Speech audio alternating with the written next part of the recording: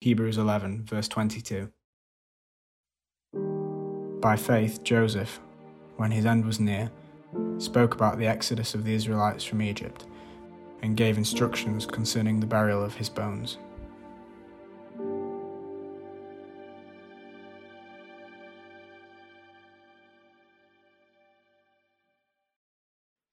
Morning, everyone. How are we doing? My name's Josh. It's nice to be here. Good to be able to speak to you this morning. Before we move on past our interesting verse, I'm going to unpack it, don't worry. I'm going to pray for us. Does that sound okay? Does that sound okay? Come on, let's do this. Okay, God, thank you so much that you're here with us. Thank you that you want to speak to us individually and you want to speak to us as a church. And thank you for the amazing mystery that it is that you can do both at the same time.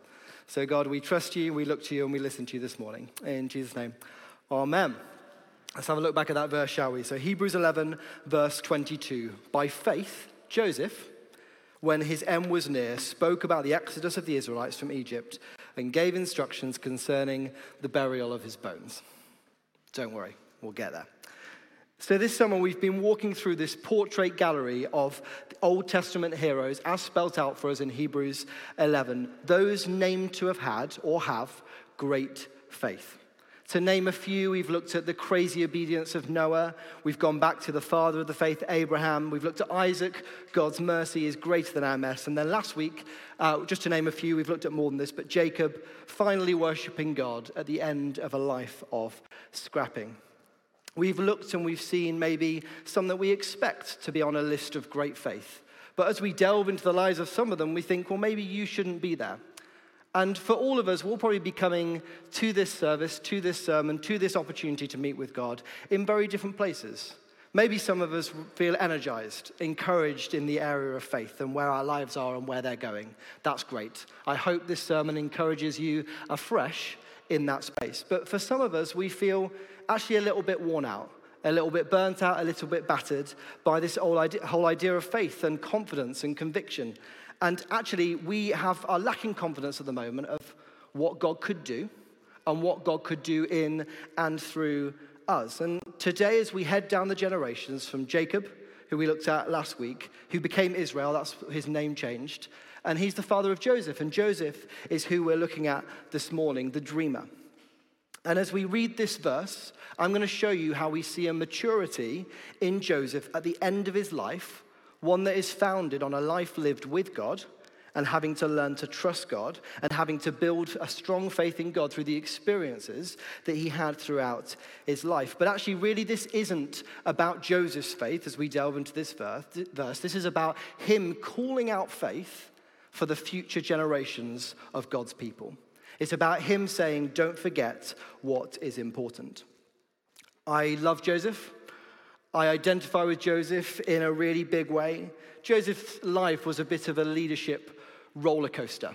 He seemed to go all over the place. And over there, don't worry, we will get to this later. I've got a little prop to help us. But as a young lad, the way that it started is Joseph, he received a dream. And the dream's kind of like what it pointed towards. I wouldn't imagine Joseph would have ever thought the journey would look how it did. It was full of lots of surprises. As you can see over here, it was full of lots of ups and downs. It probably wasn't the way Joseph thought it was going to go. But what I want to show you is how Joseph had confidence in God's promises. How Joseph had confidence in God's promises and how this verse in Hebrews assures us that he did. And I hope calls out confidence in us as we begin to look at it a little bit more. So today we'll start and end with the idea of a promise. An old promise in the Old Testament given to God's people, and then a new promise for you and I today as followers of Jesus. So we looked through this verse, and it spoke about the exodus of the Israelites from Egypt and gave instructions concerning the burial of his bones. You think about the writer of Hebrews, and you think of the story of Joseph, and many of us will be really familiar with the story of Joseph. There's so many other moments I would have thought of first.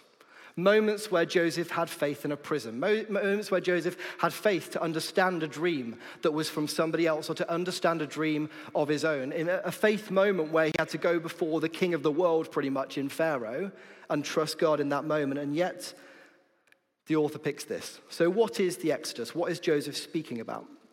Well, he's speaking about a promise that was given to Abraham.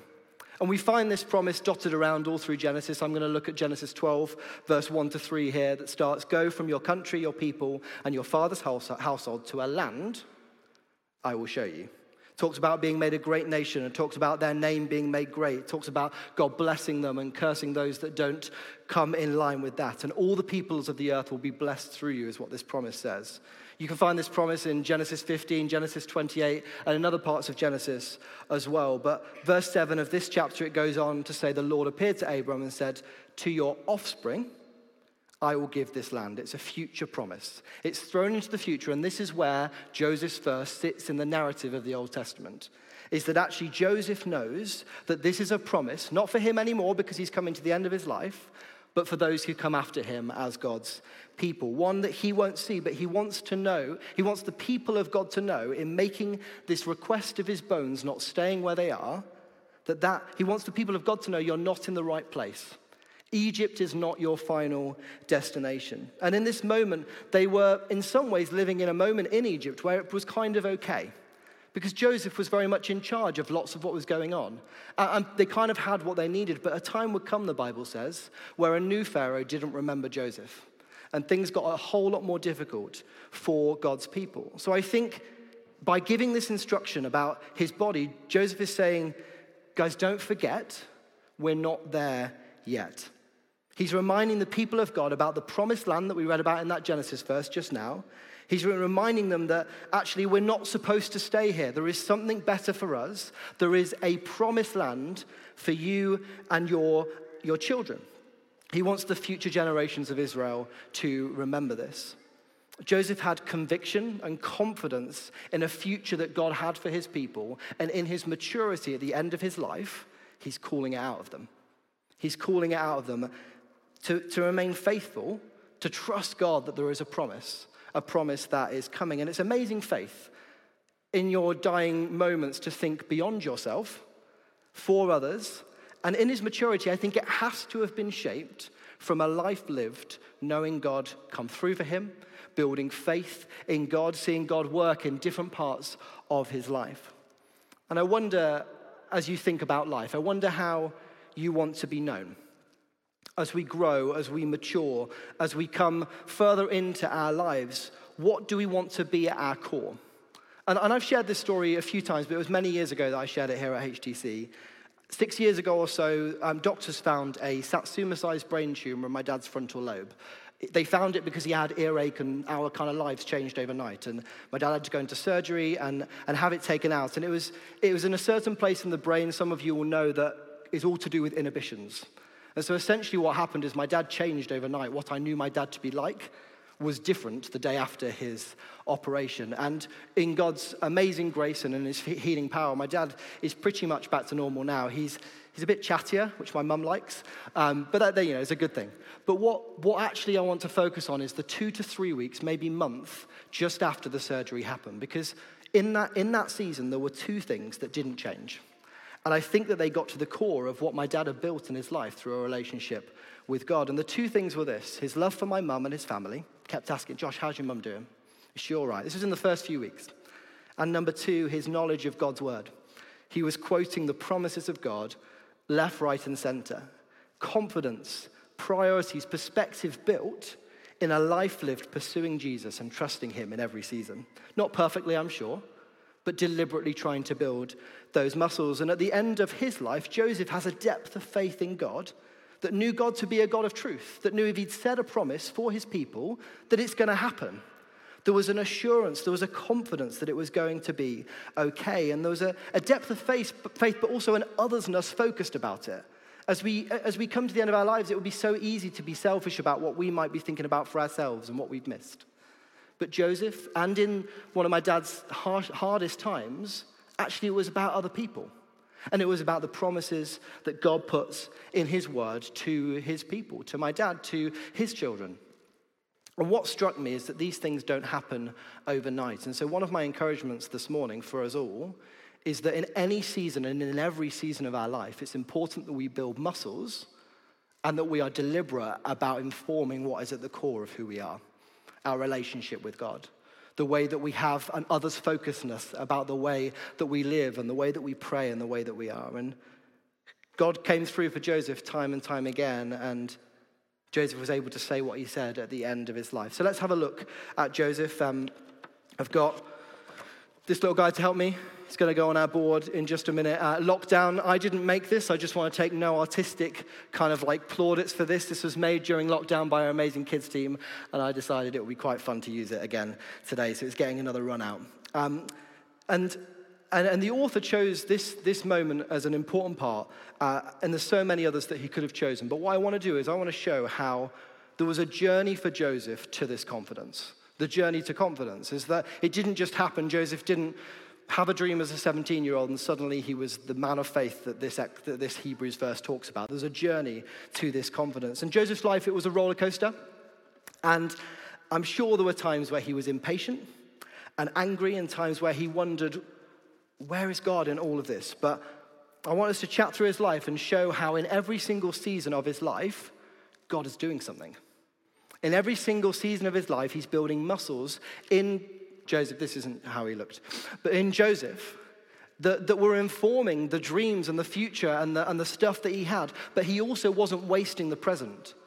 God was doing things in him in every season. And I promise I won't sing too much. It's going to be difficult because a movie we probably watched every week was Donny Osmond's Joseph and the Amazing Technicolor Dreamcoat growing up. So I know a song for every part of this roller coaster journey. So bear with me if something erupts from the depths. It is what it is.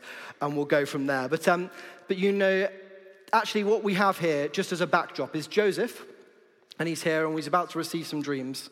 But Joseph he's by far the favorite son.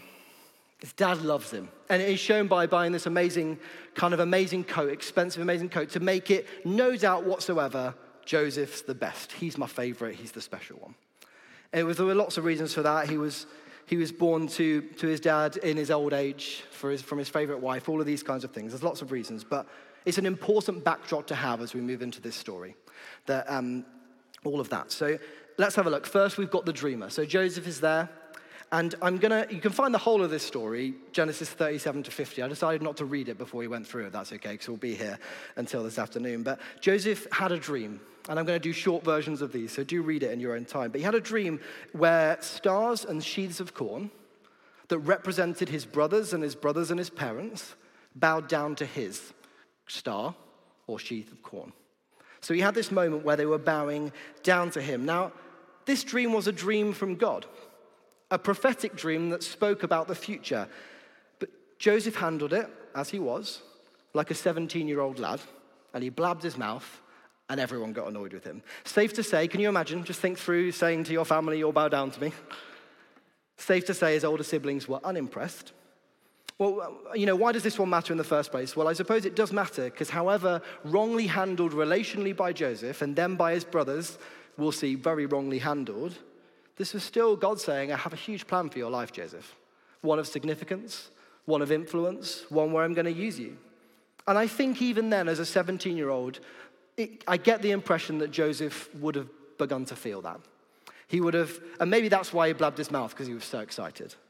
But Joseph's experience of God is starting to build, and his confidence in him is starting too. So let's move this guy down the roller coaster, and hopefully it will come on the screen if you can't see it. And we go down to, it's a camel, but I'll explain that in a minute. And this is the moment in Joseph's life where his brothers react badly. Again, the short version of this story is they didn't like his dreams, so they sold him into slavery. That's pretty stark, isn't it? Okay, so they basically, they think about killing him, and in the end, the oldest brother goes, no, let's just sell him into slavery. That'll be kinder. That will be better. And I wonder in this moment, again, there's so much you could go into. Every single one of these stories could be a sermon, and we've done that before. But I wonder in this moment whether actually Joseph was going, gosh, that is a big dream. How can this low possibly ever get to anything that God has spoken about over my life? I wonder if his confidence was shook a little bit in this point. And as he gets sold into slavery, we move to this lovely house with a small kind of pool lake outside of it. And this is Potiphar's house. Potiphar was part of Pharaoh's kind of like elite chief staff. He was a really important person in Egypt. And what we see immediately, and the reason I suppose that our roller coaster has gone up a little bit here, is that Joseph immediately finds favor in this context. He's a slave. That's not good. I'm sure he's very aware that that's not the position he really wanted his life to be in. But immediately he finds favor. The Bible says that this Potiphar guy only concerned himself with what he ate and drank because Joseph did everything else. And it's amazing to see the favor of God on Joseph's life as he went up the ranks. As you read in Scripture, it seems to happen really, really quickly. And because Joseph is a man of honesty and integrity, one that you can only assume is being built because of a relationship with God. And so you've got this backdrop here. But also what's interesting, we'll get to this more later, is the muscles that Joseph is building in this season are equipping him for what God has for him next.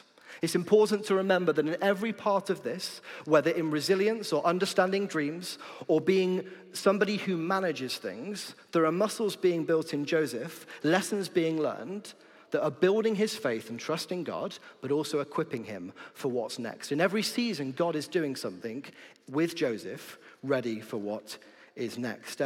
Next we have, and this is definitely a low, we have the prison days.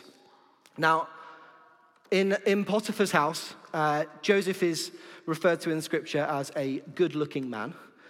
And Potiphar's wife agrees with what Scripture says about Joseph and is trying it on with Joseph and wants Joseph to sleep with her and all this kind of things, really try. And Joseph, in integrity, I think partly to his master, but in the first place to God, says no. I'm not going to have anything to do with that. And what ends up happening is that Potiphar's wife says to her husband the opposite of what happened. She accuses Joseph of trying to come onto her and all of that kind of stuff. And as you would imagine, servant slave versus master's wife, it didn't go well, and Joseph ends up in prison. And he's done nothing wrong.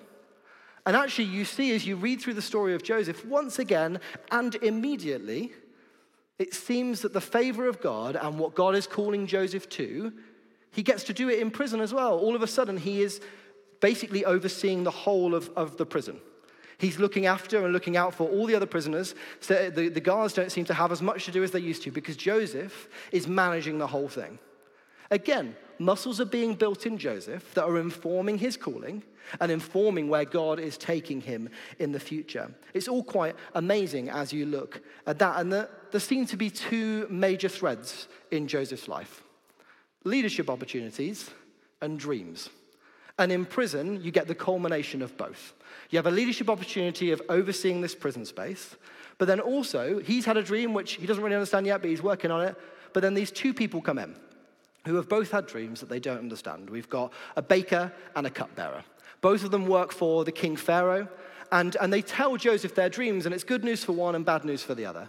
The baker is going to be executed. That's what the dream means. Joseph tells him he dies, poor guy. But the second one is the cupbearer, somebody who is the chief person who gives wine to Pharaoh. And what Joseph said is, you will be reinstated into your role. He's able to successfully and correctly because of God. And I wonder, his confidence in God's growing here, isn't it? Because God is speaking to him and it's working. His faith, his confidence is being built. And this cupbearer, he does. He gets restored to his position. And what Joseph said to him is, hey, remember me. Remember me when you got an opportunity to tell me about Pharaoh. Did he remember him? No, 2 years. 2 years he didn't remember him. And Joseph, I can't imagine it was that fun. Sure, he's got responsibility, but he's still in prison. And I wonder if the resilience built in those 2 years and more before informed again how Joseph was able to trust God when things were tricky later on in life. The resilience that he built in this season, I'm sure, was a great help to him. And we've got from prison, and what we do now is we get to Pharaoh. This guy over here. Pharaoh is the king. Pharaoh could just say, do that, and everyone would do it. Pharaoh could say, that person needs to die because they looked at me the wrong way, and that person would die. There's a scary moment when you get called before Pharaoh, because I'm sure it was unpredictable. Now, what happened is Pharaoh had a dream, and everyone in the kingdom couldn't work it out. Finally, the cupbearer, years later, remembers, there's a guy called Joe in prison. Pretty good at the dream stuff. Why don't you give him a shout? So Joe comes out, and again, all of these, believe me, are long story short. They're long story short, but actually Joseph is brought out of the prison, comes before Pharaoh, and he's able to take this dream about cows and eating other cows and all these things happening, and interpret it and say, what is coming is 14 years that you need to manage really carefully. 7 years of so much food you're not going to know what to do with it, followed by 7 years of so little food, in fact no food, that again it's going to be really difficult to manage. And what Pharaoh does is he's like, okay, well and this is Joseph's big job offer, I need someone to manage this. I need someone to lead us through what's about to happen. And this is the bit as I looked at it that it got me excited about God's plan for our lives, right? Because Joseph was asked to be prime minister. In his life, he's had to manage the elite, and the people in society would have had some sort of different expectations at different times. He probably would have had to think on his feet a whole lot in managing something like that. And then equally, but in a completely different context and a completely different way, the exact same thing here in prison. And so he's got this sort of breadth of the society that he's about to manage as prime minister, and he's practiced it over years. Not only that, but God in his kindness has given him 2 slightly easier dreams to do before he gets to Pharaoh's. He's trusted God that, well, God has, I've interpreted dreams before because of God. So when he gets to the scary moment where if he gets it wrong, he's dead, he's able to do it there as well. There's this amazing thing of God building muscles in Joseph all the way through his life to take him to where he is now. And so Joseph is asked to lead people through. We've gone up and down here because I would imagine 7 years of plenty and 7 years of famine had a whole lot of challenges along the way. But actually, he did that, and he went along this path, and we get to this bit now where all of that practice has happened, and then there's a moment where his brothers, who are somewhere else in the world, they hear that there is food in Egypt. They hear that there's food there, and there's food nowhere else. So this is the 7 years of famine, which is the second half of the 14 years. And Joseph's family get word that there is food there, and there are many exchanges. It goes between 3-4 chapters of Genesis, where Joseph is essentially testing his brothers. Have you changed? Have you matured? Are you who you were when you threw me away and sent me into slavery? Or has something shifted? And what's able to happen in this moment is that Joseph is able to reveal who he is to his brothers. He's able to forgive them. They're able to say sorry. And there's an amazing moment of reconciliation. But I want to draw on a scripture that happens just a little bit later in Genesis 50. And this is, after this, we talked about different bits of land being given to different people. And a lot of it is Joseph's respect for his father. And then that's Jacob, who we learned about last week. And then his father dies. And this is the exchange that happens in Genesis 50. His brothers then came and threw themselves down before him. We're your slaves, they said. They're fearful about their future, okay? Their dad's died. But Joseph says to them, don't be afraid. Am I in the place of God? Joseph knows his place. Joseph knows he's not that. And then this amazing verse that just shouts maturity and perspective and a knowledge that God is in control and that we can have confidence in that. He says, you intended to harm me. Looking back at that roller coaster, you intended to harm me. But God intended it for good, to accomplish what is now being done, the saving of many lives. So don't be afraid, I'll provide for you. He reassured them, spoke kindly to them. And Joseph knew that wherever he was on the journey, that God had a plan for his life. You see it time and time again in the way that he reacts, responds, makes the best of the bad, and has integrity along the way. So we see, don't we, why he had this conviction and confidence in the promises of God of old and wanted to call them out of the people of God in the future. Because he's seen it and he's done it. Even his bones, he didn't want to be left in a land of bondage and death, but in the promised land of the living. It's a resurrection-like outcome and attitude. His request is not just about a personal desire, but almost instilling a hope and confidence that God would do something for the corporate people of God. And so we have Joseph confidence in God's promises. That's where we started.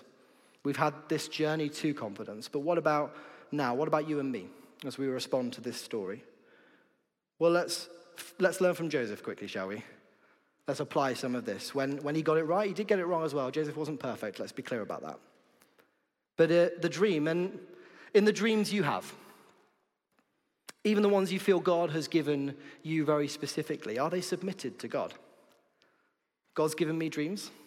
I'm somewhere on my own roller coaster, trusting God, trying to trust God. I don't get it right all of the time. Am I submitted to God? It's an amazing verse in Proverbs that says, hope deferred makes the heart grow sick, when we hope in anything that isn't God, that's where it leads. It's feel awful. But hope in God, there's security in that, there's promise in that, there's trust in that.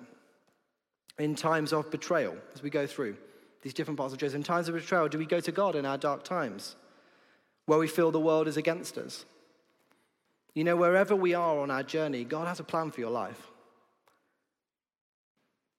In times where we're stuck in a job that we don't want, haven't asked for, or we don't feel is the end goal, are we willing to have integrity in these places like Joseph did? Are we willing to even see God use our gifts in those spaces, even if we ultimately know it's not where we're supposed to end up?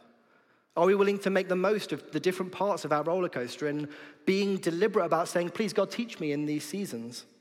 Times where we feel imprisoned, are we willing to build muscles of faith? Or even skills in these times where we feel like we are trapped? Because you know, wherever you are on your journey, He has a plan for your life. In times of fruitfulness, are we willing to give God glory and credit for those times? It's easy to ask for help when it's tricky, but are we willing to say, actually, the good bits are about you as well, God? To praise him, to glorify him, to show Jesus others in the way that God has blessed you in your life. And in opportunities for reconciliation, it feels like a Joseph type thing. But he had an opportunity for reconciliation, and wherever you are right now, God has a plan for your life. He forgave you, and he asks us to forgive others. Maybe there's things in your life at the moment that freedom would come from forgiveness. In my life, I've found that that's the case. And as we go through, wherever we find ourselves today, know in faith that you can say, God has a plan for my life, so I can make the most of the part of the journey that I'm on. I can find God, see God, trust God, be used by God wherever I am right now. Ultimately, I know I have an eternity with Jesus. Ultimately, I know that the Bible promises life in all of its fullness. And so wherever I am on the roller coaster of my life, I can say, God, I know. I can have confidence that you have a plan for my life. And let's not be tempted to stop trusting God. It's a temptation. There's lots of temptations. Joseph didn't, even in death, he didn't stop trusting. And as we read on in Hebrews 12 talks about the sin that so easily entangles. We can trust God in those things as well, in the bits of life that are just difficult and that we're struggling with. Which leads me to, I suppose, a final point. It's a short point. Our confidence in a new promise. Our confidence in a new promise. And ultimately, as Christians, we find ourselves in a space where we can know certainty for the future. Joseph held conviction and confidence in a promised land. Start of our chapter that we've been in this whole time. Now, faith comes on the screen is confidence in what we hope for and assurance in what we do not see. You and I, through Jesus, we have a promised place in eternity. That's the amazing truth that we get to lean into and we get to know as followers of Jesus. Our destination is set. Their destination was still coming, but our destination is set. And that destination gives perspective for the hope that we can have and hope on the journey. Joseph trusted that he was part of a people, God's people. I think we prayed about it earlier. You and I were children of God. That's who we are. We're God's people as well. If you follow Jesus today, you're part of a family, and it's here. And it's wider than here as well. Isn't that exciting? But you and I know the truth that Jesus says that we are that we're children of God. And our choice today is to be a people of faith in every season. To be a people of faith in every season, to hold conviction and confidence that God is the hope for today, the hope for tomorrow, and the hope for all eternity through Jesus Christ. To look at God's word and know his promises. God has spoken over many of us specific things that are going to happen in our lives. Let's put those under Jesus and say, well, we hope in you, Jesus. And we trust you with whatever happens, whatever season we're in, wherever we find ourselves. And if you're here today and you don't know Jesus, or you don't have a history that you feel like you can even look back at as a roller coaster, actually your backdrop is the cross. And Jesus inviting you into a relationship with God and saying, I died in place of the wrong you do, the wrong you're going to do, so that you can have a relationship with my Father. And I did that for you. And actually, my experience is that I'd much prefer to be on a roller coaster with Jesus than a seemingly chilled and flat path without him. There's so much more. There's so much more depth. Life in all of its fullness isn't always easy, but I tell you, it's fuller. So I encourage us today, wherever we are, to think what's at our core, How do we want to be known and remembered? What muscles are we building so that when those moments in life come, those pinch points come, the right things come out? Love for God, love for his church, love for one another, whatever it might be. That we know the promises of God that are spoken over our lives as followers. And there's so many, I could list so many promises in Scripture. Read what God says about you and choose to believe it, even when it doesn't feel true. I was encouraged to say, as we draw to a close, to live for an audience of one. I feel like that's what Joseph did. He lived for God and not for all the expectations that might have been around him. And today, we need to know the promise of the future, both the big picture of eternity and the specific things as we walk through life with Jesus. But also be willing to live and love in the present. Whichever part of the roller coaster you find yourself on today, we can know God in it.